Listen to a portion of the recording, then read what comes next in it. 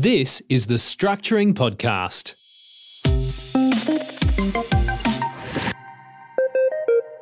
Okay, good day and welcome back. This is episode 50 of the Structuring Podcast. Terry Waugh here, and we were going to cover 5 more ways to improve serviceability or borrowing capacity, but I might leave that till next week and break it up a bit. And today I think we should cover a asset protection strategy, and the strategy is known as the gift and borrow back strategy.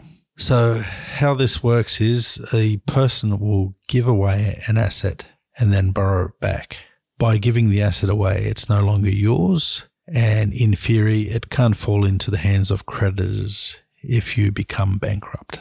However, by borrowing it back again, you get to enjoy that asset. So let's say someone had an expensive car, they could gift that to their parents and then they could borrow it back and drive it. If they went bankrupt, the parents are the owners of the car and you're just enjoying the asset. The problem with cars, though, is transferring cars triggers stamp duty. So often the item gifted is cash because there's no tax issues with gifting cash. You could gift a large sum of cash and it wouldn't trigger capital gains and it wouldn't trigger stamp duty.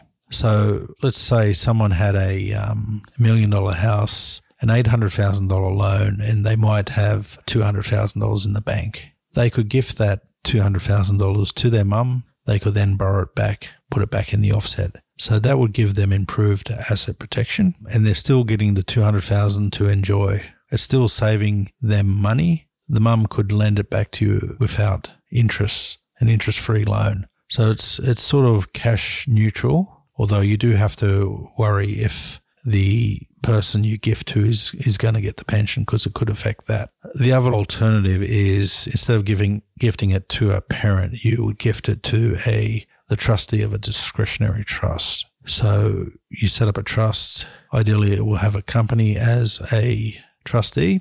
You would then gift the money to the trustee. The money actually has to be transferred. If it's not transferred, then it's not a gift. It's just a promise, perhaps. When the money hits the trustee's bank account, the trustee can then lend it back, and it can do that under a written loan agreement. The lender is lending money, so it can take a mortgage over property to secure the debt. So that means the trustee of the trust could take a mortgage over the house, and that would help secure the $200,000 loan. If the individual went bankrupt, the bank has a first mortgage over the property, so they will be first in line to recover their debt. The trust would have a second mortgage, could be registered or it could be unregistered, and they would stand next in line.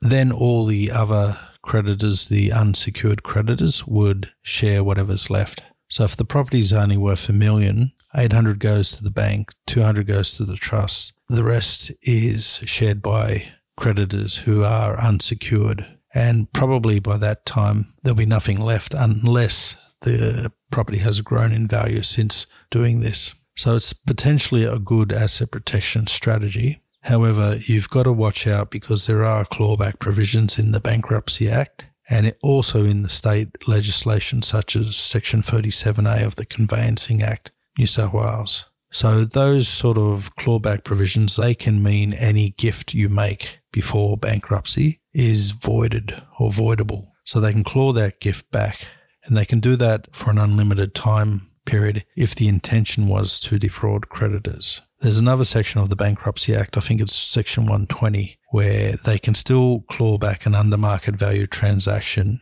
for up to 5 years if it wasn't done with the intention to defraud creditors. So if you're going to attempt this strategy, make sure you seek legal advice from a solicitor because it is legal advice. It's not something an accountant can advise on other than the mere existence of the strategy perhaps. So get a lawyer involved.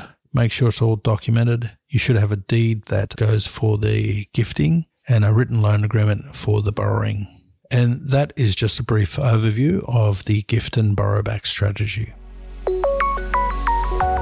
You've been listening to the Structuring Podcast. Check out the show notes for today's episode at www.structuring.com.au/podcast.